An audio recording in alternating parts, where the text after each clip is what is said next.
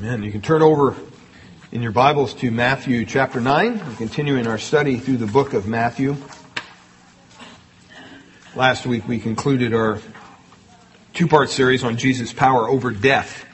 And we saw that Jesus was accessible, He was available, He was touchable, but He was also impartial and powerful. And this morning we want to look at Matthew chapter 9. And I just want to read for us, beginning in verse 27 of Matthew chapter 9. You can follow along in your Bibles. When Jesus departed from there, two blind men followed him, crying out and saying, "Son of David, have mercy on us." And when he had come into the house, the blind man came to him. And Jesus said to him, "Do you believe that I am able to do this?" And they said to him, "Yes, Lord." Then he touched their eyes, saying, "According to your faith, let it be done to you." And their eyes were opened. And Jesus sternly warned them, saying, "See that no one knows it." But when they had departed, they spread the good news about him in all of that country. And as they went out, behold, they brought to him a man, mute and demon-possessed. And when the demon was cast out, the mute spoke. And the multitudes marveled, saying, we have never seen anything like this in Israel. It was never seen like this in Israel. I just want to remind you this morning that as we continue through the book of Matthew, remember that when God created the world, He created it perfectly. And unfortunately, there was a perversion that came along, sin, and it perverted everything that God had made. Therefore, we know things like pain and sorrow and tears and sweat. And when you go out in your backyard and your garden, you see all the weeds growing. Okay, that's all a result of sin. That's all a result of the curse. And we have lying, we have murdering. Our prayers are with the officers that were killed just yesterday in Oakland. 3 officers gunned down. Just a typical traffic stop, they thought, and their lives were taken from them. And a 4th one is in the hospital trying to recover. Families impacted by death. All a result of sin. Well, God not only shows us the perversion of creation, but He also shows us, which is just a wonderful thing, the promise of God. See, instantly, as soon as man fell, God promised that He would someday come and restore His kingdom. Remember, man was granted dominion over the earth. That's what the Bible tells us. He was the king of the earth. But because of his sin, he forfeited that. And as soon as he did that, God came along and someday said, "Man, you know what? Once again, you're going to be king over the earth. I'm going to restore what is rightfully yours." And was taken away as a result of the fall due to Satan. See, now everything we see around us on this earth, it's in the hands of who? It's in the control of who? Satan. He is the prince of the power of the air. He is the ruler of this world. Now, yes, it is under God's sovereignty that He allows that to happen. But the kingdom of darkness one day will end. That should be a good place for an amen. The kingdom of light and glory would return, and it's going to last forever. See, as soon as man fell in Genesis 3, God gave him a promise that there would be one who would come, who would be the seed of a woman, He says in Genesis, and would bruise the serpent, who is Satan. He bruised his head. And from that time on, the Old Testament was filled with promises that God would send a deliverer to once again establish the rule of God on earth. And that restoration, when that happens, it's going to wipe out all disease, all death, all pain, all illness, all sorrow, all war, all fighting. We're not going to have to worry about any of that. And the prophets, if you look through the Old Testament, repeatedly, over and over and over and over again, predicted that there would be an anointed son, the King of Kings, the Lord of Lords, Satan's conqueror, who would be a defeater of death, a destroyer of sin, a healer of men. He was going to be coming. One day He would come. The Jewish people knew Him as the Messiah, the anointed one, the prophet, the priest, the king. And He would surpass all others. And someday, according to the Old Testament, He will come and He'll establish His throne here on earth. And He'll make this world as God originally intended it to be. What a glorious day that will be. Well, that's the promise of God. But we see in the book of Matthew that the purpose of Matthew really is to tell us that Jesus Christ is that promised Messiah and that promised deliverer, that promised King. And He will right all the wrongs, and He'll reverse the curse, and He'll establish a kingdom, and He'll destroy the enemy. All those things are going to happen. And Matthew is pointing to one person, the Lord Jesus Christ. And in order to convince people, His readers, that Jesus is the Christ, that He has the power to do that, Matthew supernaturally records certain miracles. Now, Jesus did a ton of miracles. The Word of God says that all the books in the world couldn't contain all the things that Jesus did. It's amazing. He virtually wiped out disease wherever He went. He was healing people nonstop, day and night. And Matthew tells us because of this miraculous power that He possessed that we're seeing in chapters 8 and 9, that fulfills the Old Testament prophecies that were foretold about the one who is coming. And so Matthew basically is saying Jesus is the Messiah. He is the one who's given the preview of everything that's going to come. And that's what all these miracles are. They're just a preview of what the kingdom will one day look like. He's not setting down and He's not giving these miracles saying, okay, this is standard operating procedure from now on. That's not what Jesus was doing. He was saying, you know what? I'm just going to give you a glimpse of the glory of the kingdom. And that kingdom will display His power over disease, over death, and over disorder. And that's what we've been looking at in the last couple weeks. And in His first coming, Jesus previewed that power. Now we're in this 3 sets of 3 miracles in the Gospel of Matthew. And the last 3 miracles deal primarily with His power over death. Last couple of weeks, we looked at His power over physical death. And we looked at how He raised a young girl from the dead. Well, now we see not only does He have that power to raise a physical body from the dead, but He even has power to give life back to deaf members of a living body. And so today we're going to see that Jesus has power to restore sight and to restore speech to those who, because of circumstances, lost their sight and lost their ability to speak. And as Messiah, He demonstrated that power when He raised Jairus' daughter from the dead. Remember, the ruler of the synagogue. He showed His power over dead people. In Isaiah chapter 29, and this just gives you a glimpse of what some of the Old Testament prophets said about the one who is coming. Isaiah 29 verse 18. Now this is speaking of the kingdom and the coming day when the Messiah finally arrives. But here's what it says. In that day the deaf shall hear the words of the book, and the eyes of the blind shall see out of obscurity and out of darkness. Now after we get done with our story today, that talking about restoring sight and restoring speech, you're going to begin to see, wow, Jesus might be this guy. I think He is. Isaiah 35, 5-6, the Old Testament prophet writes, Then the eyes of the blind shall be opened, and the ears of the deaf shall be unstopped. The lame shall leap like a deer, and the tongue of the dumb shall sing. See, the Old Testament basically prophesies that when the Messiah came in power, that deaf people would hear, that dumb people who couldn't speak, would be able to speak, that all of a sudden the blind would be able to see. Those who were crippled could walk. He would give life back to dead faculties through miracles of sight and sound. Those were the miracles that would be prophesied by the Messiah. And so we see as we've gone through the book of Matthew that He just didn't pick these random miracles. All right? Each one portrayed a glimpse of the coming kingdom.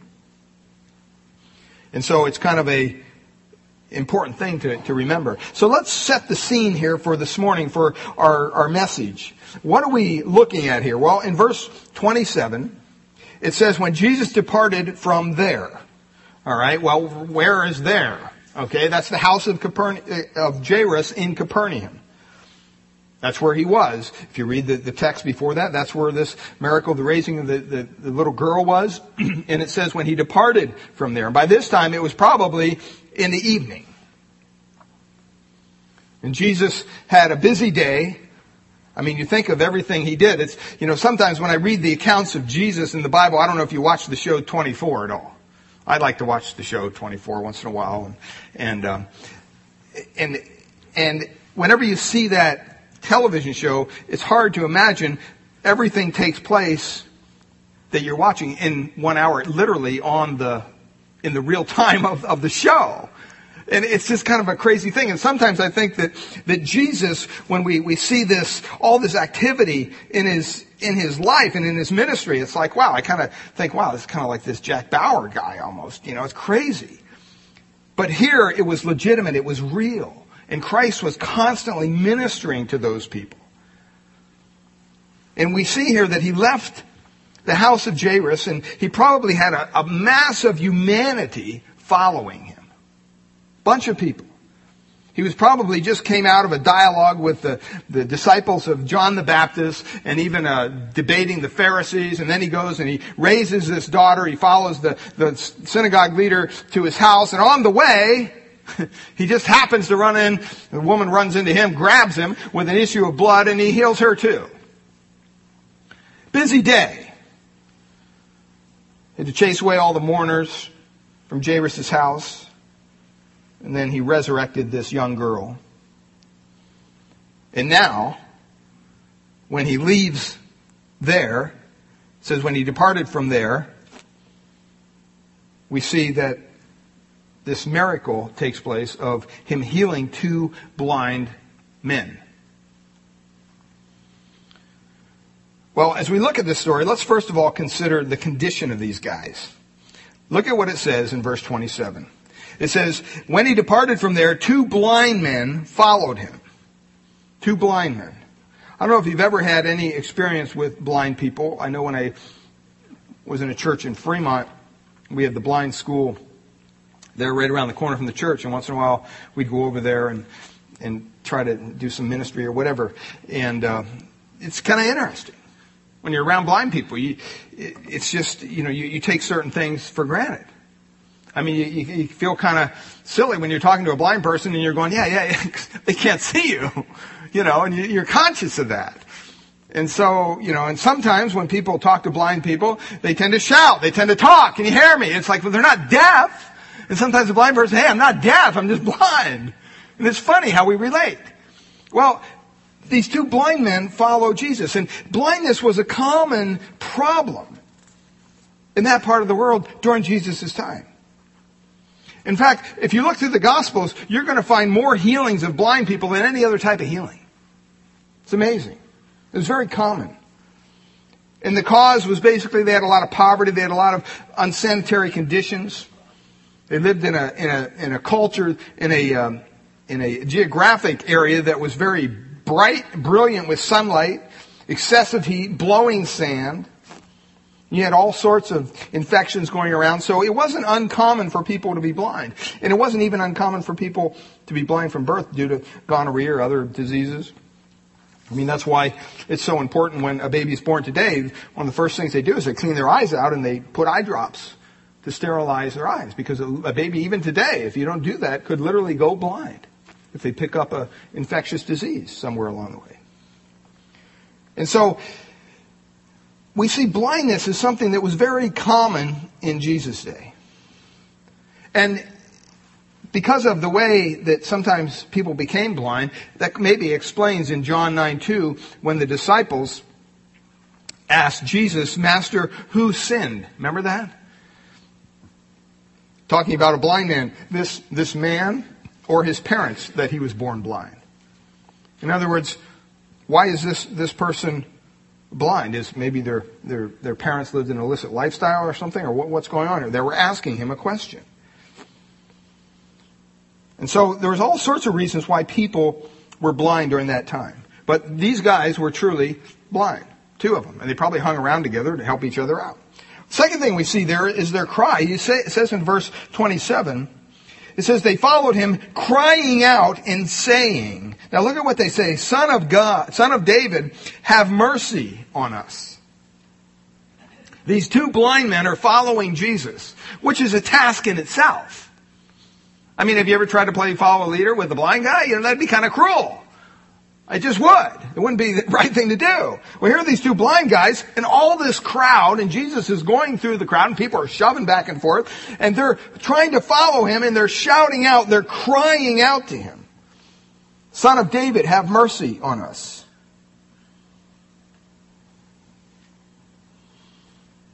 Now, they were probably well aware of what just happened at Jairus' house, that he raised this girl from the dead.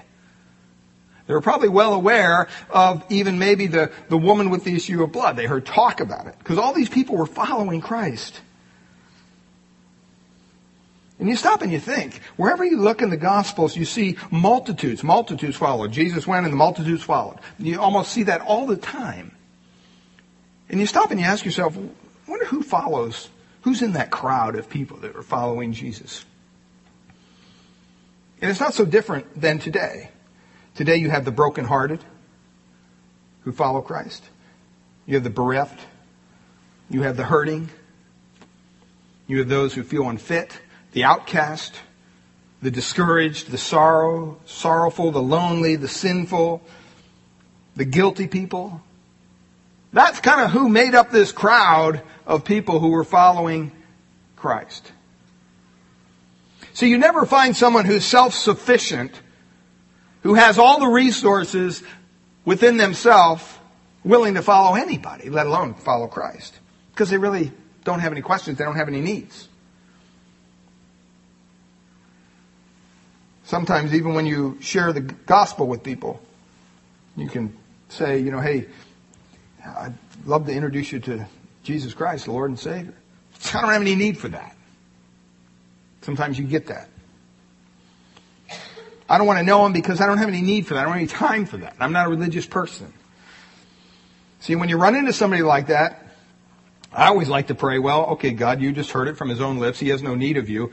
So God, put a little pressure on him. Make him come to a point in his life where he realizes he needs you. That's a difficult thing to pray. Especially when it's for your own family members. It's difficult. And then you see God beginning to work in their lives. And you're thinking, should I continue to pray this way or not? Because it's hard to see family members, loved ones go through hardship. But you know what? Until people come to their wits' end, until they're willing to cry out to God, they won't know him. Look at these men, how they cried out. It says they cried out. That word is used several times in the Gospels. And it's usually used of people who are insane. It's used of people who are epileptic or demon-possessed. People who scream, and their scream is something that's just unintelligible. It's not like they're crying out, words. The crying there, see, we read that and we say, they cried out, and what they said was, Son of David, have mercy on us. No. See, the sentence structure in the original was they were crying out unintelligible noise. And then they also said, Son of David, have mercy on us. So you can tell that they're miserable. Have you ever been in a hospital? Or maybe in a care home and you're walking down the hallway? And I always hate this when I hear this. You hear somebody in a room somewhere, help me! Help me! And, I used to go down the hall. I was like, are you okay? And the nurse come out. He's fine. Don't worry about him. He just does this all day long. Sure enough, you go back to the same hospital, visit the same person a couple days later, and you hear the same guy, help me! And it's just the state they're in. But these guys were screeching. They were yelling. It's used when Jesus, on the cross, he cried out. Same word, and he gave up his spirit. It's used of a woman who was groaning in Revelation 12:2 with the pains of childbirth. So it doesn't mean that they were necessarily speaking something intelligible here. It's talking about cries of agony. And it shows their desperation. It shows the pleading, their deep need. And it's that desperation that often results in spiritual regeneration. When you come to your wit's end and you're just crying out to God. And look at what they declare. They say, "Thou Son of David, have mercy on us." So at one point they're crying out just unintelligible words, but then somewhere there they use words and they say, "Son of David, have mercy on us." Why would they call Jesus of Nazareth Son of David? Did they know that his lineage was from Joseph and Mary and they were both born in the line of David? In Matthew 1:1, that's what we see, the book of genealogy of Jesus Christ, the Son of David, it says. The title Son of David, it's a common Jewish designation for the Messiah. And Matthew was well aware that it would be recognized by his Jewish readers. And so he began the gospel with it in Matthew 1:1. Let me just read, you don't have to turn there, in 2 Samuel 7. Read a couple verses here because it talks about the promised Messiah. It says in 2 Samuel 7, 12 to 14, "And when the days be fulfilled, you shall sleep with your fathers, and I will set your seed after you, and you shall proceed out of your own body, and I will establish his kingdom, and shall build a house for my name, and I will establish the throne of his kingdom forever. And I will be his father, and he will be my son." See, because that promise was not fully realized through, obviously, Solomon, the Jewish people knew that ultimately it referred to the Son of David who would come. And several times throughout the Scriptures, in a couple of weeks when we read about what happened on Palm Sunday in Matthew 29, 8 to 9, it says, "A very great multitude spread down their garments in the way. They cut down palm branches and they laid them on the street there, and the multitudes went before him, and they followed, crying, saying, Hosanna to what? The Son of David. Blessed is he that comes in the name of the Lord." And so they acknowledged Jesus to be the Messiah. And they used that correct messianic title, Son of David, to do so. Even in Matthew 22, verses 41 and 42, it says, "When the Pharisees were gathered together, Jesus asked them, saying, What do you think of Christ? Whose son is he? And they said unto him, The Son of David." Even the Pharisees knew that term. So it was a very common term. And when the two blind men called Jesus the Son of David, they were really affirming within themselves that he was the long-awaited Messiah. They had probably heard about the miracles. They couldn't see them, but they could hear about the miracles that happened. And they probably remembered in the Old Testament what it said in Isaiah, and they thought, wow, you know, it says that, he's going to raise the dead, but didn't it say something about him healing blind people? We got to get to this guy. Because if he's truly the Messiah, I think our problem's going to be taken care of.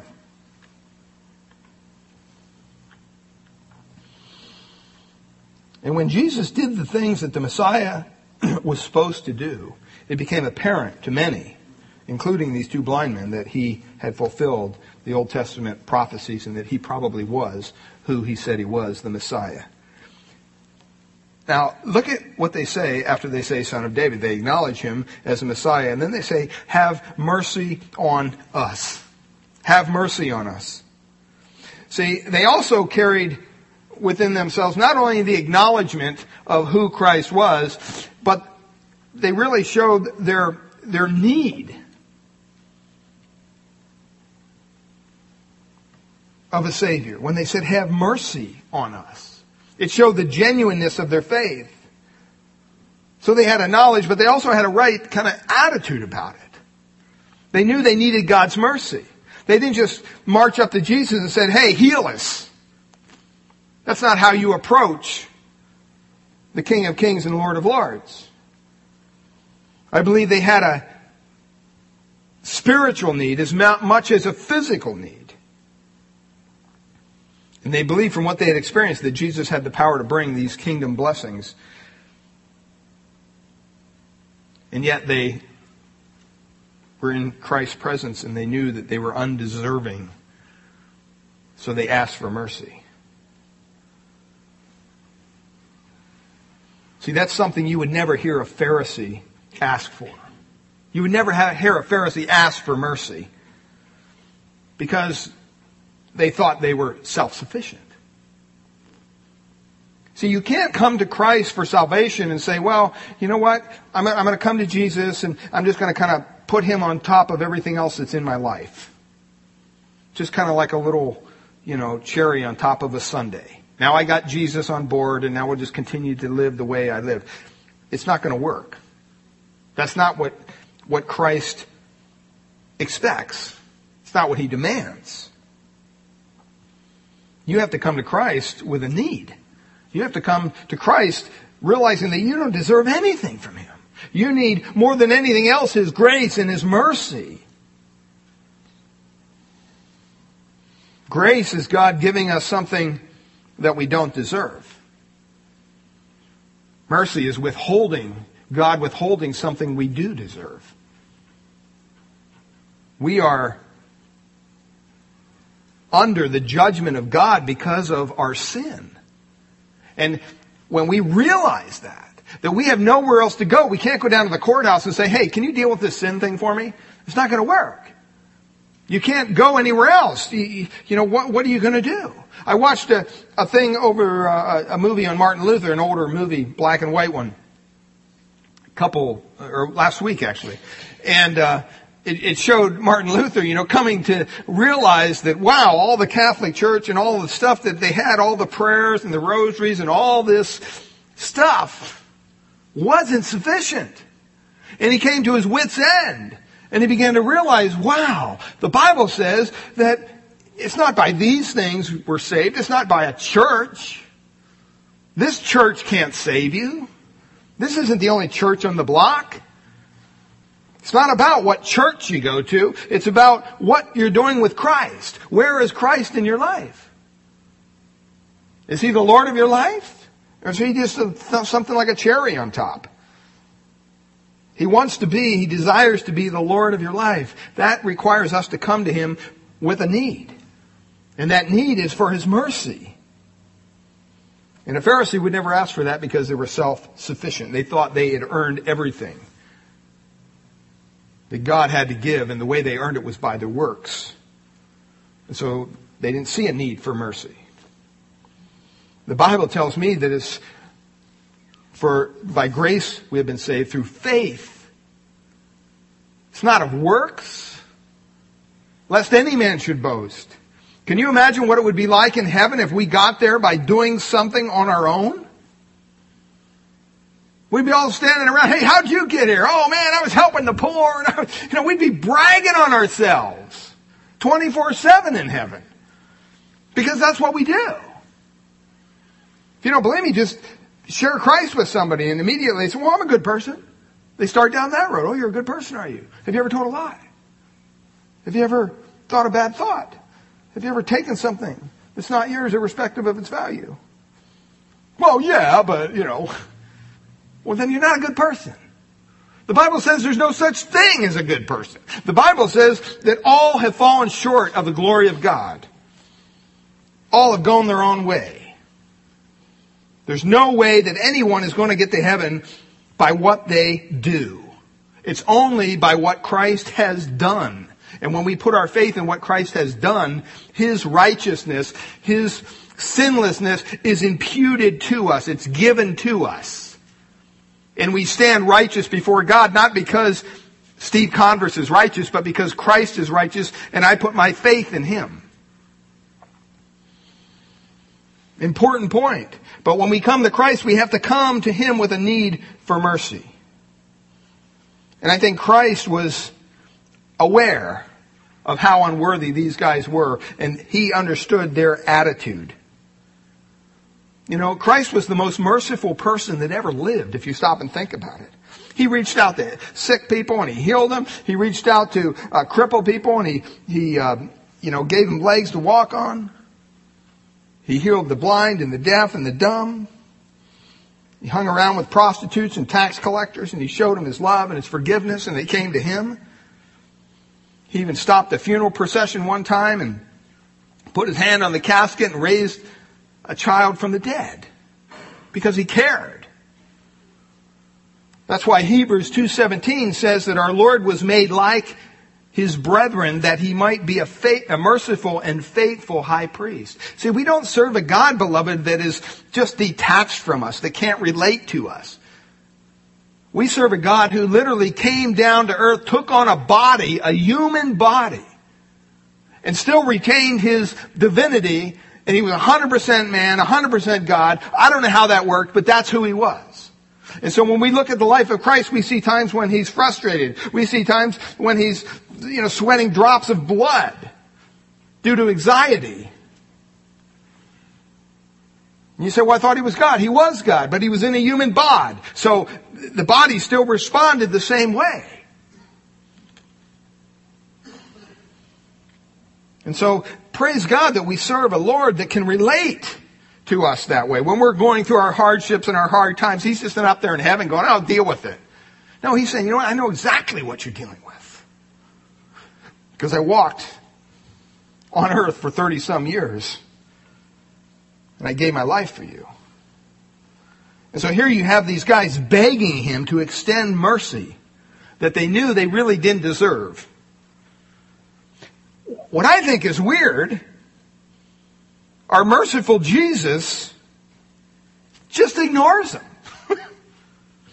I mean, they're walking along the road here. They departed from the house. These blind guys are following him. They're crying out. So they're in anguish. And then they're saying, Son of David, have mercy on us. They're acknowledging that he's the Messiah. They're acknowledging their need of a Savior. And then verse 28 says, and when he had come into the house. So they continue to walk. He doesn't even acknowledge them. And these poor guys are bumping into people and trying to, follow Christ. And you're thinking, what's going on here? And they were begging him to show his mercy. He didn't even acknowledge their cries. And yet they continued to pour out their hearts. They were persistent.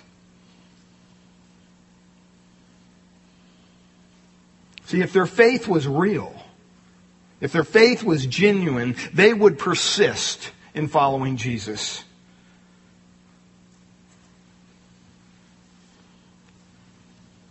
They wouldn't turn around until he healed them. See, in this way, he really set them up. He was testing their faith. He was allowing their faith to run the gamut and to go to the extreme to prove its genuineness. Sometimes I think God does that with us. Sometimes we get impatient. We go to God and we ask him for something and he doesn't just, boom, answer our prayer. And, maybe days, hours turn into days and days turn into weeks and weeks turn into months and maybe months turn into years. And we're still praying for poor Uncle Charlie who's on his deathbed and he still hasn't made a profession of Christ. And we're saying, God, do something. See, persistence is an important part of our faith.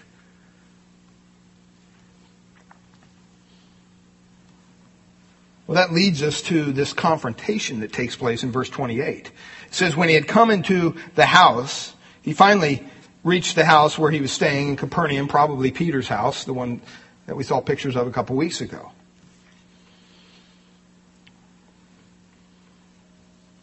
He didn't have his own house. Christ really didn't have anything. He was staying in a guest house in Peter's house.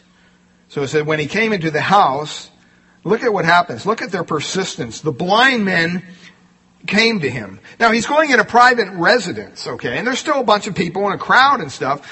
But, usually, even the paparazzi, when the people go in their residence, they stop at the gate or the door. They'll be trespassing.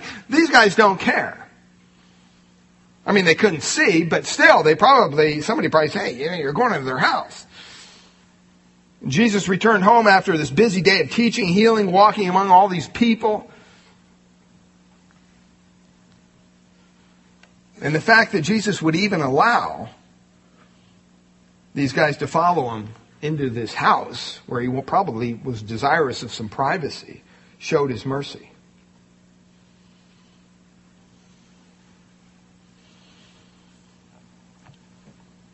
He didn't have a lot of privacy. Christ didn't. He just didn't. I mean, so many of us are so, particular about our space. I need my time alone. It's almost like Christ didn't know what that was. It's a good example. It's a good example for me I don't like crowds. I don't like being in a group. I mean, if, I'm in a group of people, that'll wear me out quicker than running or anything, just emotionally. I don't know why, just the way I'm made. But here Christ was no problem.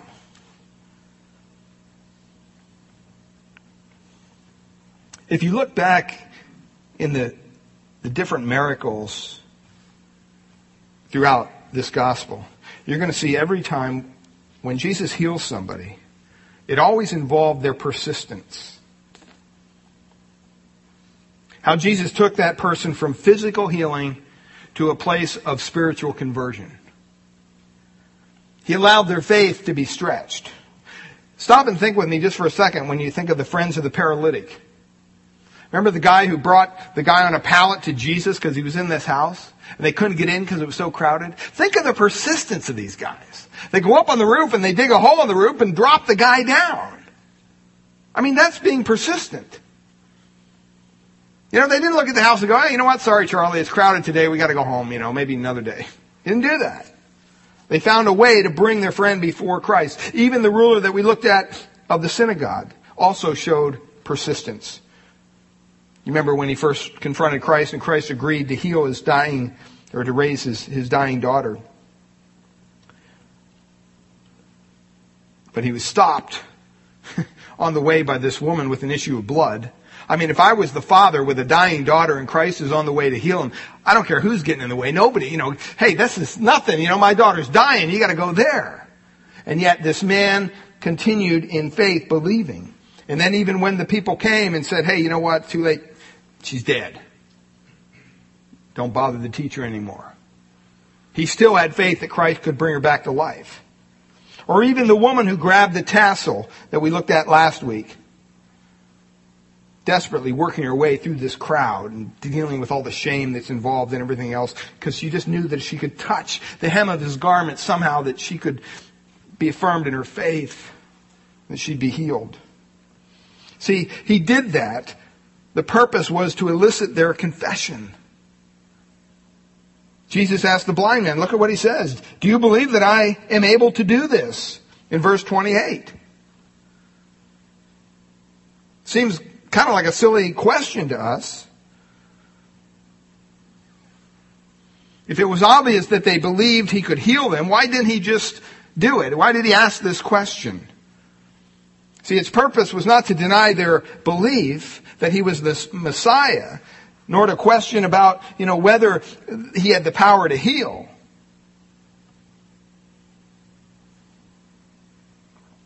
He knew they believed that. I think he asked them basically because he wanted to hear their own profession, their own confession of faith. In Romans 10:9 it says that if you confess with your mouth Jesus as the Lord and believe in your heart that God raised him from the dead, you're going to be saved. That's what the Apostle Paul said. And I think that's what he's drawing out of these two guys. That's why he's almost being rude to them. He's just ignoring them. He's probably thinking, hey, I wonder how long they're going to persist. If they're genuine, they're going to persist. See, I believe Jesus is drawing out this verbal confession of the blind men's faith. And it really stands as a testimony of what's necessary for conversion. But I think also Jesus wanted to evaluate their confession. He desired to separate them from all the crowd that was there, everybody else that was looking for a political deliverer. In effect, Jesus was saying, are you following me because I'm a man with charisma, or I can do this, or I can do that? Why are you following me? Are you willing to affirm my lordship? That's what he wanted to know. See, because remember, we looked at this in the previous weeks. Faith was never necessary for healing. It wasn't. We hear this thing, faith healers. That's really not a proper term. Because Jesus healed people with faith, but he also healed people that had no faith at all. So faith is really a non-issue when it comes to a sovereign God choosing to heal somebody. He could heal Christians just as quick as he could heal atheists. So faith is not the issue when it comes to physical healing. But when it comes to spiritual healing, it's the only issue there is. Faith is necessary for conversion.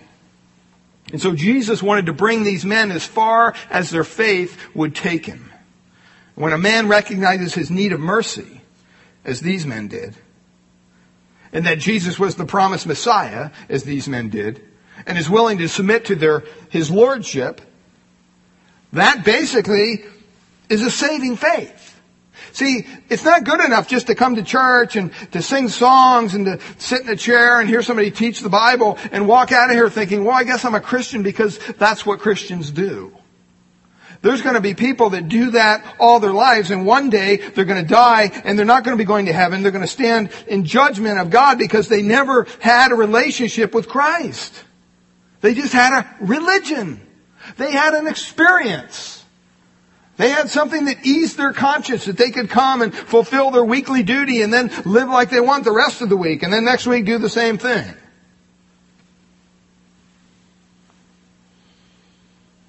I mean, it always blew me away growing up as a Roman Catholic, how, as an altar boy and everything, you had like a just total respect for the priest and everything that went on the altar and everything. And I'll never forget when my two sisters were married, and I saw our priest at the reception smoking and drinking alcohol to the point of being drunk. It just blew my mind. This guy was like God to me. And when I saw that, I said, what's, is that Father? This can't be. And I was young. I was just, teenage years or even pre-teenage years at that time. And I thought, what is this disconnect? I don't get it. These are religious people. Why aren't they living a life that would be pleasing to God? Why are they doing these things? Or when we'd have a bingo night at the church and we'd raffle off a big, they called it the barrel of booze. They'd have a wheelbarrow literally filled with alcohol. Not just beer, hard alcohol. And I'm thinking, okay, I guess, that's the family I was raised in. I was raised in a family of alcoholics, basically. And so I saw what alcohol did to people. It just didn't make them feel good. It destroyed their family. It destroyed them physically. It affected their mentality and everything. And so when I saw that, I thought, wow, and I wasn't, God wasn't really necessarily working in my heart at that time, so I didn't, just kind of, that's the way it is. He wanted to evaluate their confession here. It's not good enough to say, oh yeah, I'm a Christian, I believe in Jesus, I go to church. That doesn't cut it. That's why when the men said here in verse 28, he says, do you believe that I am able to do this? Look at their answer. They didn't look, but they said to him, I said they looked at him and said, but that wouldn't make sense. Maybe they did. They turned their head that way. I don't know. But look at the words that they said. Yes, Lord.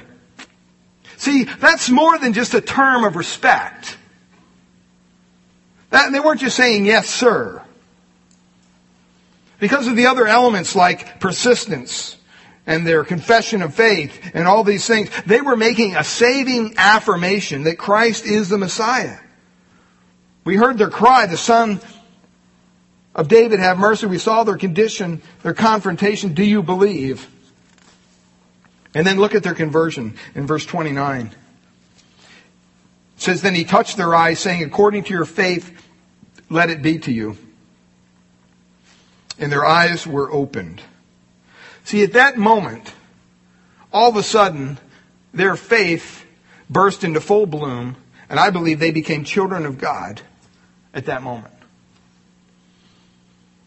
Jesus often touched people when he healed them. That's kind of the manner he used here. It's kind of a way to express his tenderness.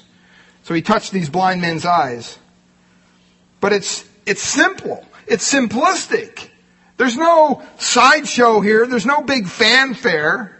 You don't see Jesus saying, okay, everybody stand back. You're going to see the power now. Look out. Here it comes. And, that's what they do on TV, don't they? I mean, it's crazy. Then you got people toppling over and all this. It's nuts. You never saw that with Christ. It was simple. Simple. He just reached out, touched their eyes, and they were healed. Not a big deal. Didn't take a lot of energy. Nothing. He was God. The one who can raise all, whoever died from their dead graves, could handle a couple of blind fellas. No problem for him. And when he touched their eyes, it says they were opened. I mean, can you imagine these guys? First, they're seeing. I could not imagine being without the ability to see. I just can't imagine it. All of a sudden having your sight taken from you.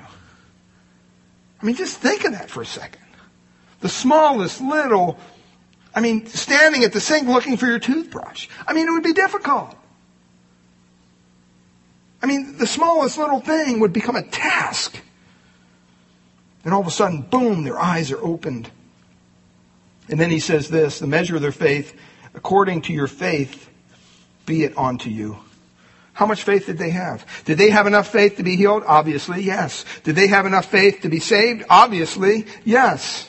If they had enough faith to be saved, then salvation is what they received. Because faith isn't really mandatory, as we said, for healing, but it is mandatory for salvation. And as Jesus tested their faith, he found that it was big enough to encompass their own redemption. Archbishop Trench says this in an article, The Miracles of Our Lord. He says this, the faith which in itself is nothing is yet the organ for receiving everything. It is the conducting link between man's emptiness and God's fullness. And herein lies all the value it has. It is the bucket let down into the fountain of God's grace, without which man could never draw water of life from the wells of salvation. For the wells are deep, and of himself man has nothing to draw with. It is the purse which cannot of itself make its owner rich, and yet effectively enriches by the wealth which it contains. See, faith is the channel through which we receive God's grace. Through faith, these blind men received not only their healing, but they received their salvation.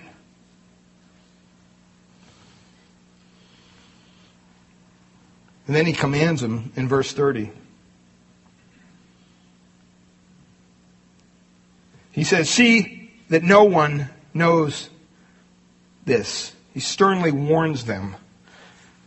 It almost seems ridiculous that Jesus would even say this. Can you imagine being blind and now you can see, but you can't tell anybody? Well, what are you supposed to do? Fake running into things and stuff? You can see. You would be excited about it. Did this mean that they'd have to go around with their eyes closed? What's he saying here? And it's a very serious warning. This isn't just, oh, by the way, don't let anybody know about this. It's a very, very strong word in the original language. It's referred to occasionally as the snorting of a horse, which sounds kind of weird, but it has the idea of scolding someone. It's a very kind of intense warning. And some people say, well, why was he so adamant? Some people say, well, he was trying to hide that he was a miracle worker. Well, that wasn't true because he did these things in public. And you can come up with all sorts of reasons. But I think there's kind of, we don't know why he did this, but there's three reasons. First of all, political problems. If you have this guy going out, these men going out proclaiming that Jesus is the son of David, it's going to create some premature political tensions for Christ's ministry. We saw what ultimately the political tensions did to Christ. They crucified him. So it may have been Christ just saying, at this point, it's not time. But then also publicity. Christ was very careful what kind of publicity was out there about him. And so, he was maybe concerned about that. He didn't want, some kind of inaccurate message going out. Or maybe just he wanted people to draw conclusions for themselves. He wanted people to deal with their own personal problems rather than make judgments about him based on heresy. So, rather than going out and telling everybody, just let them come and see for themselves. Well, for whatever reason, Christ told them that. And obviously they didn't listen. Verse 31, it says, you see their contrariness here, but when they departed, they spread the news about him in all that country. They just went out and told everybody they could find. And that's understandable. I mean, who wouldn't? I mean, that's kind of a common sense thing to do. They were commanded not to speak, and yet they disobeyed the command. I'm glad that the story doesn't end right there. That the story continues, because it's like, well, what happened to these guys? Well, look at what it says. Because even though they disobeyed what Christ told them to do, and this is a picture of us when we come to Christ. When we're new believers in Christ, we do all sorts of things that God is probably not telling us to do. We do all sorts of things that probably dishonor God and do things that are not within His will, and He's up there just going, what are you doing that for? But you know what? We see their commitment of their saving faith in verse 32 and 33. It says, and when they went out, these two guys, it says, behold, they brought to him a man, mute and demon-possessed. The first thing these guys did as an indication that their faith was genuine, that they were truly saved, not only healed, but saved, they went out and they found their poor buddy who was mute because he was demon-possessed. And they probably hung around with this guy as they laid in the gutters begging for money or whatever they did together. But they went out and they found this guy, and it says they brought him a dumb man, one who's deaf or dumb. He can't hear, can't speak. Now, it's one thing to doubt somebody's salvation because of their disobedience to God. There's nothing wrong with that. And that's why I said I'm glad the story doesn't stop where they were just disobedient and that was it. But it continues. And Matthew records here for us evidence of their salvation, that they were committed to Christ. Even though they messed up on the command that He gave them, don't tell anybody, they went out and told people, still, God was gracious to them. And they brought back their friend. I mean, think how bold that is. Sometimes we do things as new believers that are very bold and very not really sensitive to other people. I mean, here's Jesus saying, hey, make sure you don't tell anybody about this at all. I'm sternly warning you. Okay. They run out and they grab somebody. Hey, look at what Christ did for us. And they bring them back to Christ. And that's how new believers are sometimes. You talk to a new believer and they say, okay, now just sit down a second. I know you're saved. I know you're excited. But now when you go home and you witness to your family, okay, you might want to just be a little more tactful rather than just kicking in the door and saying, you're all going to hell and you need to get saved because I got saved today. That may not work. But you know what? Usually they don't listen. They go home, they kick in the door, and they're shouting and screaming, and then the people get upset, and they got this major family thing going on. And God, works things out over a period of time.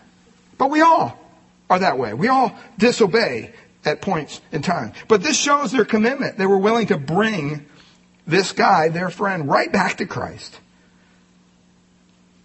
And it says there,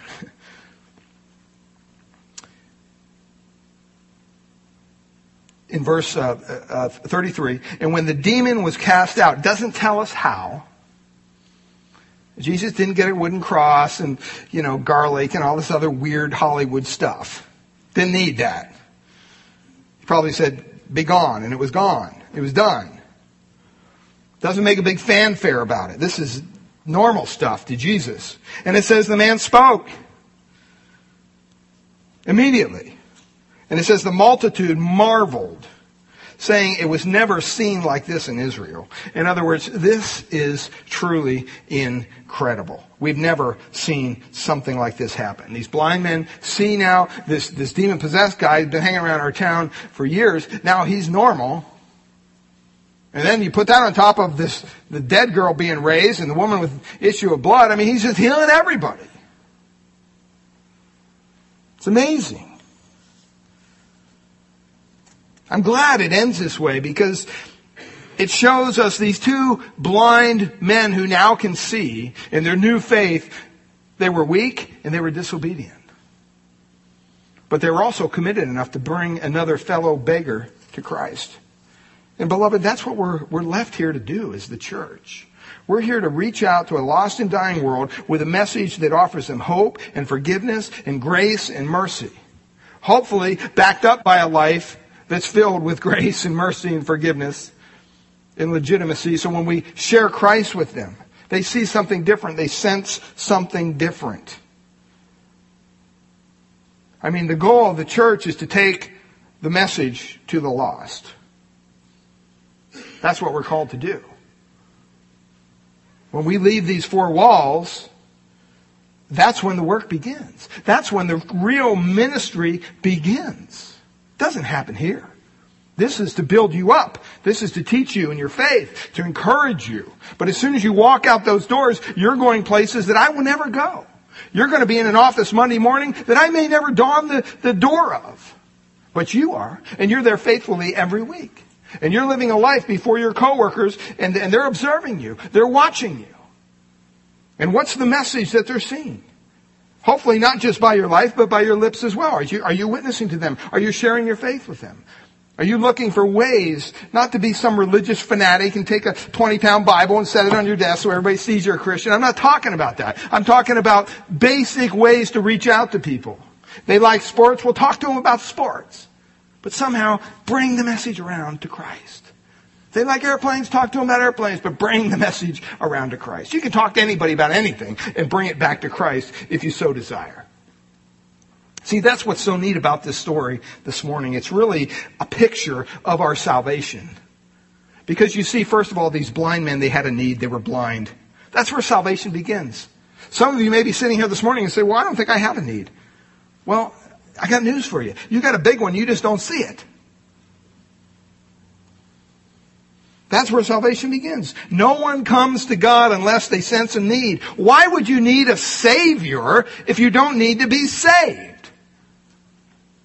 That'd be like being, Mark Spence or something and saying, oh, I can't go in the water because there's no lifeguard here today. Why? You're not going to need a lifeguard. You're a pretty proficient swimmer. See, in our mind today, we don't have a need because we're sufficient in ourselves. We don't need a Savior because we don't realize that we've broken our ranks with God through sin. We have a need. Secondly, they had knowledge. They found out that Jesus was the Son of God. You're being told this morning that Jesus is the Son of God. He's the Messiah. We're seeing evidence of it. They also had a sense of sinfulness. They cried out, have mercy on us. And their faith caused them to pursue Christ. Jeremiah 29:13 says this, you shall seek me and find me when you shall search for me with all of your heart. Some of you may be here today and you may not have all the answers. All the T's aren't crossed and the I's aren't dotted and everything. But you know what? Be persistent in your search of faith through Christ. He'll meet you there. Be persistent in it. Don't give up. Don't grow weary. They had a confession. They said, yes, Lord, He is Lord. That was an affirmation that they were willing to submit and devote their entire lives to the Lordship of Christ. You can't come to Christ halfway, beloved. You can't put one foot in, one foot out and do the hokey pokey and shake it all about. That's not what salvation is about. Okay, either you're in or you're out. Either you're on your way to heaven through the blood of Christ or you're not. There's no gray area here. They confessed that Christ was Lord. They were converted according to your faith that be done unto you. They showed their weakness, which I think is so neat. They were disobedient. Ephesians 4:14 talks about new believers, and it says sometimes we can't discern between right and wrong. We're tossed to and fro, carried away by every wind of doctrine. Kind of like you're in the ocean, just like going with waves and waves. That's why as new believers we have to come together and be taught the Word of God so that we can grow and mature in our faith. But lastly, you see their usefulness there.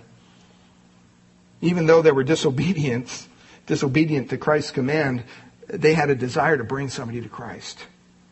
See, and that's true of new Christians. They often grab the nearest person to them and drag them to the Lord and say, look, it's real. He changed my life. Jesus truly is the Messiah. If you haven't come to that conclusion, you're living really in opposition to all the evidence you're seeing before you. I pray that you cry out to Him this morning. Ask Him to forgive your sins. He'll do that for you. Let's bow in a word of prayer. Father, we thank you for your word. Lord, we thank you for this wonderful story that we've read and this example even of our salvation. How that we have to have a need. And we have to know that we're unworthy. We have to know that you're the answer, and we persist in our faith. And Lord, eventually we confess you openly. Father, we pray for those who may be here this morning who haven't yet been converted, haven't yet felt your presence in their life. Lord, I pray that they would cry out to you. Be merciful to me, a sinner. Father, that you would draw all to you that you desire to come. Thank you for your word today. Pray you bless this day. Pray that we would live this week for you, that we'd reach out to those around us with the love and grace of God through Christ. We ask this and pray this in Jesus' precious name. Amen.